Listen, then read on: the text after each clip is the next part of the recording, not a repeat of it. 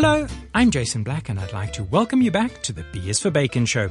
For the next half an hour, I plan on keeping you glued to my show with tales of wisdom and other wonderful food stories, including one about me in a pig smoking pit that nearly brought down a whole building. JC Viens is another wine yarn. This time he'll be chatting to us from Burgundy. And I've got Chef Jack Carson, Hong Kong's only Ragin' Cajun, doing my gadget test. Because I'm up to the letter G in our alphabet soup, I thought I'd go all out New Orleans today. So I'll be sharing a recipe for gumbo, a dish that's good to cook before it gets too hot. Today I'll even be reviewing a book on the once lost recipes of Louisiana. Music plays an important part in the food and beverage world, both in the kitchen and, of course, in the restaurant itself. Today, Vinnie Lauria's back, chatting about the beets in the back of the house. That is beets, of course, with an A and not beetroots. All of that and some more after a South Stand pour of wine with JC Viens.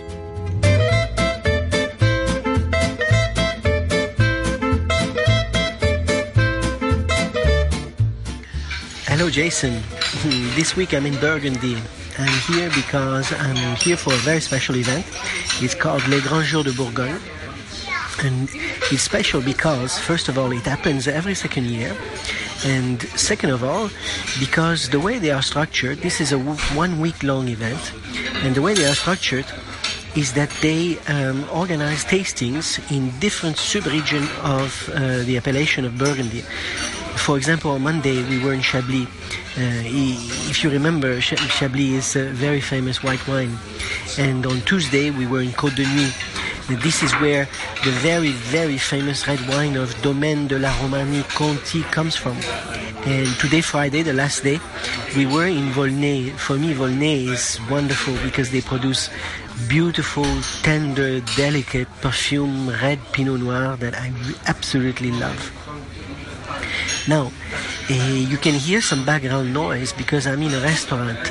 And this restaurant is very famous in Beaune. Beaune is the center of wine, the capital of Burgundy, if you will. And the restaurant is called Le Bistrot de l'Hôtel de Beaune. Why do I love it here? Because, very simply, this restaurant is 1000% what I expect a French bistro to be. The atmosphere, the food, it's wonderful. Oh, my asparagus are coming here.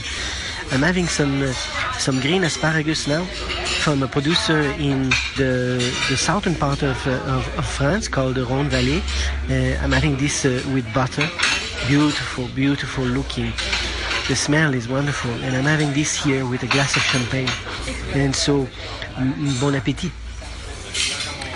While I'm waiting for my meat, let me tell you about my experience this week. Believe it or not, Jason, tasting wine every day like this is hard work. Every day we were meeting about 50 to 60 different producers, and each of them have about 4 to 5 wines to taste. So the key to make sense of each day, in fact, is to take careful notes.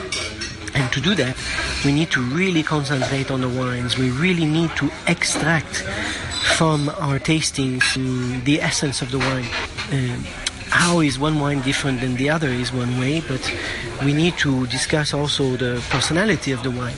Is the wine fruity? Is the wine sapo? Is the wine grapey? Is the wine acid? Is the wine tannic? So all of these things need to be recorded. Therefore, we taste the wine, we spit the wine, of course. We cannot keep the wine in our mouth and swallow everything. It's impossible. Otherwise, I would not be walking straight at the end of the day. That's absolutely for sure. And so, doing this kind of work day after day for 1 week, believe me, is very, very tiring. Mamma mia, Jason, you should see this piece of meat that just arrived in front of me. This is huge, this thing. It's at least 2 ends in front of me. Nice, juicy, and as the French call it, bleu. Lovely. So while I'm at it, let me tell you about my favorite event this week. It was called Le Salon des Jeunes Talents. This was a space dedicated to young winemakers, full of ambition, full of potential. These young people They either started on their own a few years ago, or some of them actually took over from their aging parents. And so these guys, they are generally well educated and also well traveled. Most of them actually went abroad for some work experience, maybe in Australia, maybe in California. And so you can imagine that they have a world view of things. They have a world view of winemaking. And they are looking to make wines that actually have an appeal beyond Burgundy, beyond France, an appeal that will be liked by people in Asia, people in America. And so the wines are actually quite modern in style, and very lovely. So, how did I find this wine? Very simple. I actually worked with the sommelier. As soon as I reached the restaurant, I took my seat, and he came over with the wine list, and straight away I told him, look, here's how much I want to pay, and here's what I'm looking for. I'm looking for this taste, I'm looking for this emotion, and please give me a suggestion. And so the sommelier started to ask me a few questions, and we chit-chatted about my preferences and the different producers that I liked in the past. And straight away he says, okay, look, for your budget and for what you're looking for, I really suggest you try this producer. And so I trusted him. I let him choose for me. And what happened is that he opened this bottle, and it's absolutely lip-smacking and everything I wanted. I just ordered a glass of Alsace Gewürztraminer, which I expect will be full of rose perfume and spices. But please, Jason, don't tell my wife, Maria, because she wants me to keep fit on this trip. Until next week. Ciao. Once again, that was JC Vienzubi joining us next week from Italy. If necessity is the mother of invention, I'd like to suggest that the person who invented today's gadget has needs far greater than he realizes. I can't get my head around the idea that the inventor stood in a kitchen, tearing the leaves off a stalk of basil or whatever herb was doing his head in, and thought, hey, let me invent something that would make this easier. Well, rather than go for therapy and happy pills, this person, photographed on the back of the gadget with the title Famous Inventor, went ahead and created the herb stripper. Of course, being savvy, he also did a search on the latest trends. Naturally, it's great for stripping kale. Had he invented it 10 years ago, no doubt he would have put that it's the best thing for rocket. That being said, let's head over to the Drunken Duck Kitchen and get Chef Jack Carson to test it. We'll let him decide if everyone should leave this one well alone. Thank you, Jason, for bringing this nifty little leaf-shaped tool that kind of resembles a green prison shank. It's for stripping leaves. Generally, if you can imagine a leaf that's been sharpened on one end, made out of hard plastic, and it has a bunch of holes in it. I've been in kitchens for quite a while now, and started as a dishwasher, prep cook, came all the way up to chef, and I've never seen a tool like this. Generally, I would not use a gadget, but, let's give it a shot. It resembles, like I said, a prison shank shaped as a leaf. But, let's give it a go. Apparently, you put the stem in one of the holes and then pull it through. Let's see.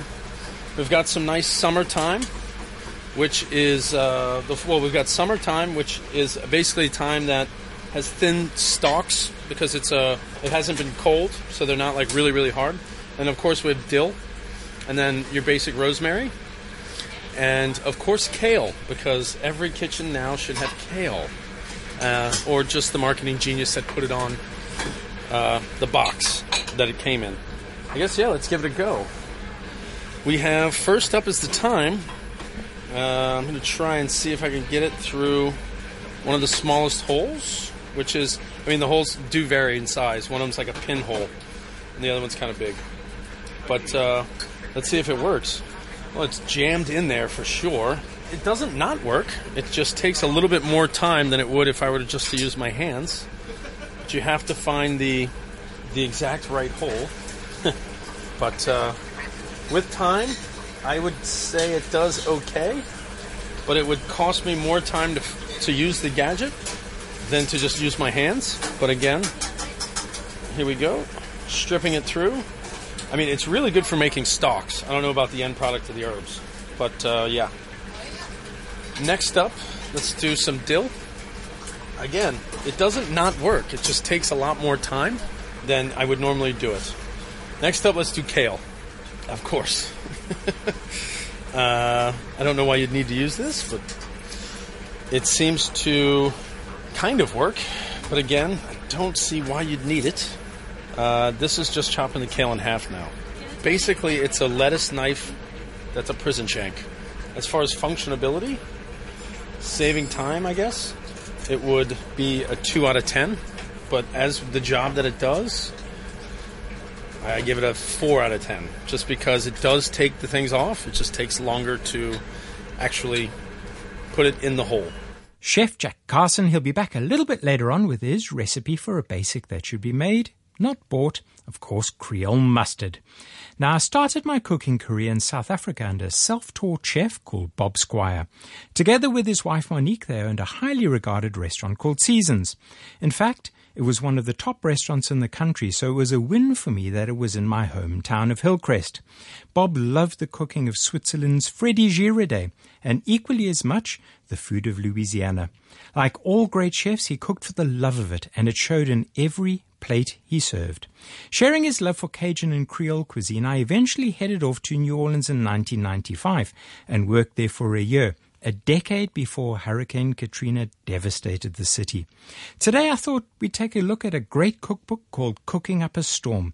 It's a collaborative effort by the team at the Times-Picayune, New Orleans' daily newspaper. It is, in their own words, a compendium of the very best of New Orleans cuisine, a book that tells the story, recipe by recipe, of one of the greatest cities in the world.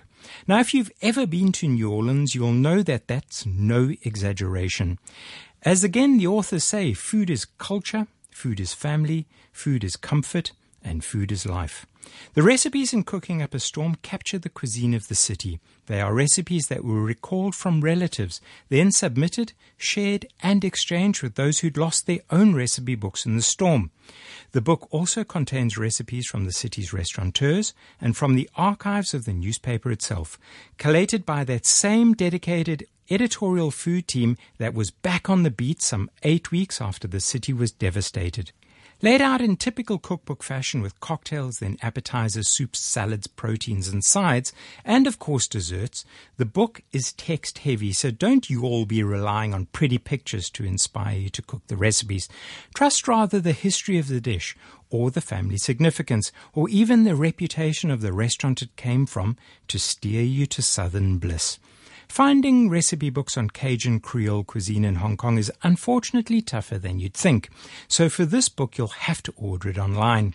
Get yourself a copy, make yourself a cup of Café du Monde's Café au lait, sit back, relax and read.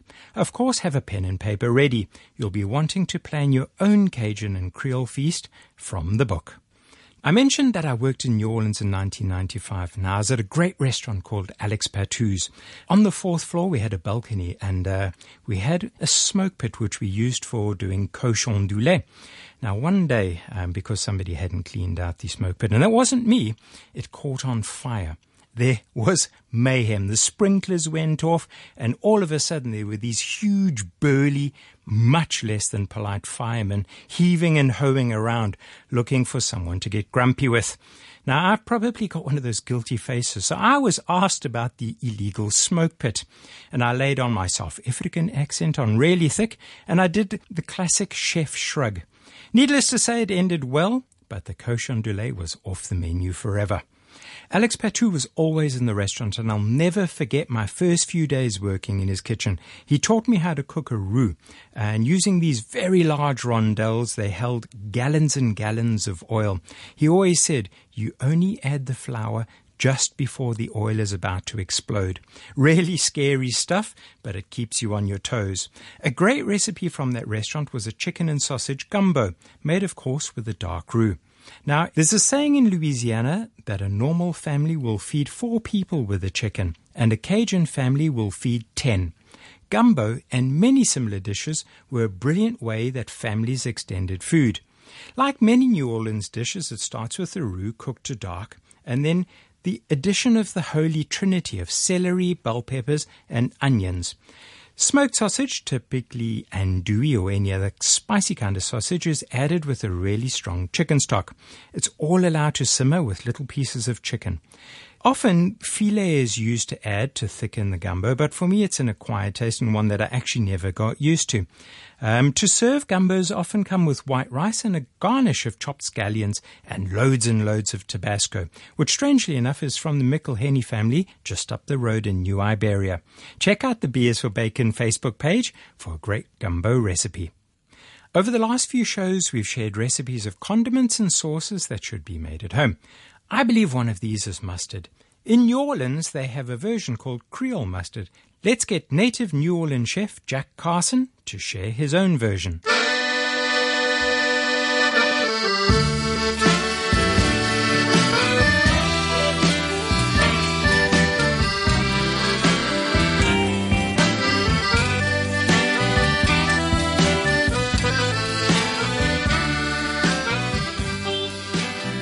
Mustard is grown extensively in Louisiana, especially in large-leaved and curled. Like there's different varieties. The seed is black, and then it's raised, just cultivated just for the mustard. Obviously, I mean you can do mustard greens, but when we make Creole mustard, it's a major base of our remoulade sauce, which is a spicy, almost tomato mayo-looking sauce with horseradish. But it's the base of all of our dressings. It's a great emulsifier, and it is known to have some properties for preserving. With that being said, you can make your own Creole mustard. It's quite simple. Obviously, a lot of mustard seeds, and you can grind them. Generally, they're done mechanically in between 2 large stones, and there's oil that's in there that generally uses itself as a binder. But you can add vinegar to it and some more oil and really agitate it, and basically that makes it a spicy, acidic, very, very pungent mustard, and that's basically where Creole mustard comes from. We use it in everything. I love it on chicken. A recipe that I find is really, really nice is a half a cup of distilled white vinegar, 1/2 teaspoon of crushed red pepper, 2 cloves of garlic chopped up, half cup brown mustard seeds that are crushed, or you can crush them when you're doing the recipe, 1 tablespoon of freshly grated horseradish, cayenne, allspice, a teaspoon of salt, a teaspoon of sugar, and a teaspoon of Steen's cane syrup, or if you're not in Louisiana, you would use molasses, and 4 tablespoons of mustard powder. That's basically used as a binder, and just a small canning jar to put all of it in. And it does stay good for eons. You want to let it pretty much almost marinated in its own thing and really become, I would say, 2 weeks at least. Yeah, I would hold on to it for 2 weeks before it really hits mature levels of intensity. I'm coming home. I'm coming back home. That's where I belong.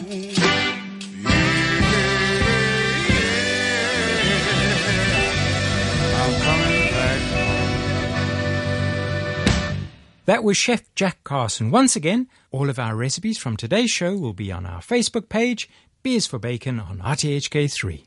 Now, I'd like to talk a little bit about music in restaurant kitchens. So it's a big welcome back to Chef Vinnie Lauria.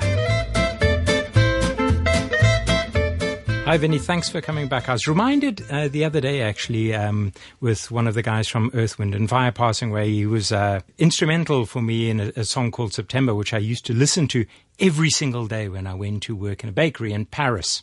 For me, it got me in probably the best mood that I could possibly be, because that kitchen was strange to me, and that while I was there was absolutely no talking. All we did was take instruction. How does that differ from the way you run your operations? Well, first of all, I think that one very important thing that we all kind of do is we have a routine. As chefs, we're all creatures of habit. and routine is very important for us. So the fact that you listen to the same song every morning, it's often what I do. I get up, get ready for work, listen to the same tunes, get in the right state of mind, and start my day. Certainly it puts people in a good mood, that's for sure. Exactly. But at the same time, I do agree I think there's definitely a place in a kitchen for silence and for time of concentration, and in a way, it really is respect for the sanctity of what a kitchen is. I think if we have a look at the way that people communicate in kitchens, it's often not actually by talking to each other. We've got our own language. We have this sort of body language that goes on, and everybody has this dance. Yeah, they have this dance around each other, all following a tune, be it of the orders as they come in. But I do think that music in a kitchen is really something cool. It gets people into a really good mood, be that if they listen to the radio or music that people have decided to play. What do you generally play? And do you play different music during the morning and the evening? We play a lot of different stuff in the kitchens. In a high-volume kitchen where you're turning over meals quite quickly, do you find that you need sort of high-paced music? Again, there's different times for different or different musics and different moods for different times. When we're prepping, we're kind of getting in the groove. I really like playing some funk, some soul, some stuff that we can all kind of groove to. Even a little reggae to keep us, all kind of up. And then when it's getting a little heated up, when we're firing on all cylinders, then we're listening to stuff like hip hop. And the guys all know in my kitchens that when I say, all right, no talking, no music, the music goes off. Nobody talks. It's about to hit the fan. and we jam it. So during service, you play tracks? It depends. If we're going to be playing music during service, if we're doing, it depends. If it's something with some finesse to it, I like playing some soul. I like playing something with a groove to it. If we're just rocking or we're jamming, it's just, and I say jamming figuratively. We're not literally jamming. When we're jamming though, we're often listening to hip hop. And all kind of hype into it. And, the dance literally becomes a dance sometimes, as probably some people have seen on my Instagram and Facebook and stuff. And is this something that you've brought from kitchens in New York, or is this something that you've just instilled in your teams here? It's just an important part. I mean, music's an important part of my life, an important part of, I feel like, my creative process. And I want us all to be on the same page. It's really, at the end of the day, a family. We're spending a lot of time together. We all kind of have to be in the same state of mind, in the same groove. And if they don't like the music that you like? I try to compromise a little bit. I try to play a little bit of what the guys and girls like it's going to be quite tough in Hong Kong. Yeah. Because kitchens are made up with people from all places. But it's good to expose yourself to something a little bit different and really kind of understand it. Even though often I'll be like, all right, what is this? What do we listen to? I'm turning it off. Let's go. We need to listen to it. And do you think the team can sense your mood by the tracks that you're playing and they go, oh, God, he's put that on. Things are going to get rough. I generally will not allow it to affect me in a negative way. I'll keep it pretty light and keep pretty fun. And often I'm talking about heavy metal. No heavy metal for me. It's a lot of chefs like that because absolutely chefs were adrenaline junkies too, and chefs a lot of chefs are all hardcore heavy metal all the time. All right, if we can go from sort of the hardest kind of music to absolute silence in the kitchen, what would be going on if the kitchen was completely quiet? Honestly, it's usually the busiest times. The push, the middle of the weeds, as we call them.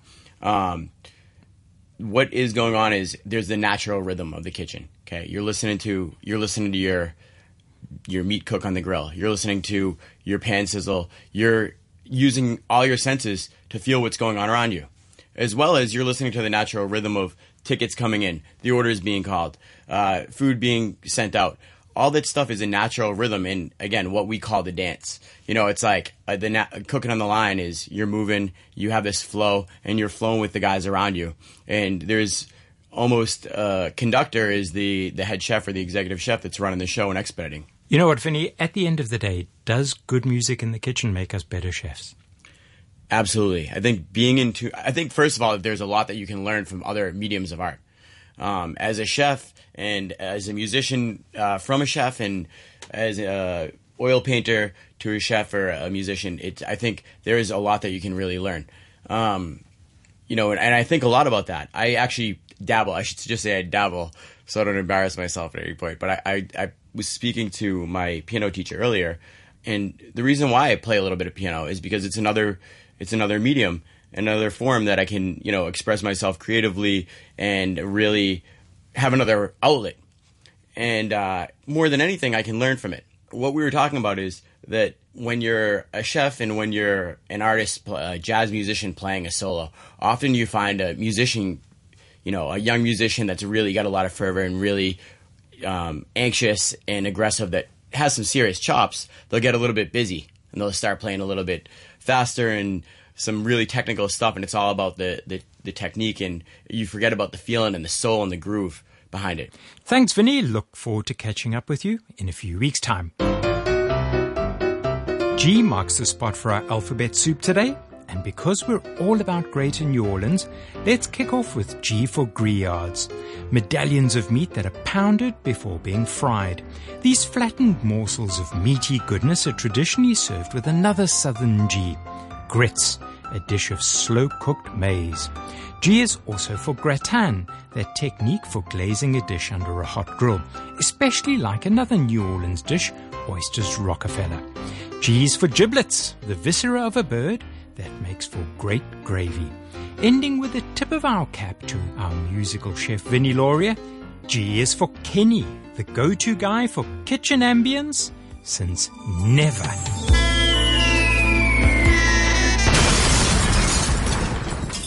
It's time to take the show over the try-line, so to speak, and lay you head over to the sevens. I'm in South Africa for a few days next week, but I'll be back next Saturday with a show that's all about the barbecue.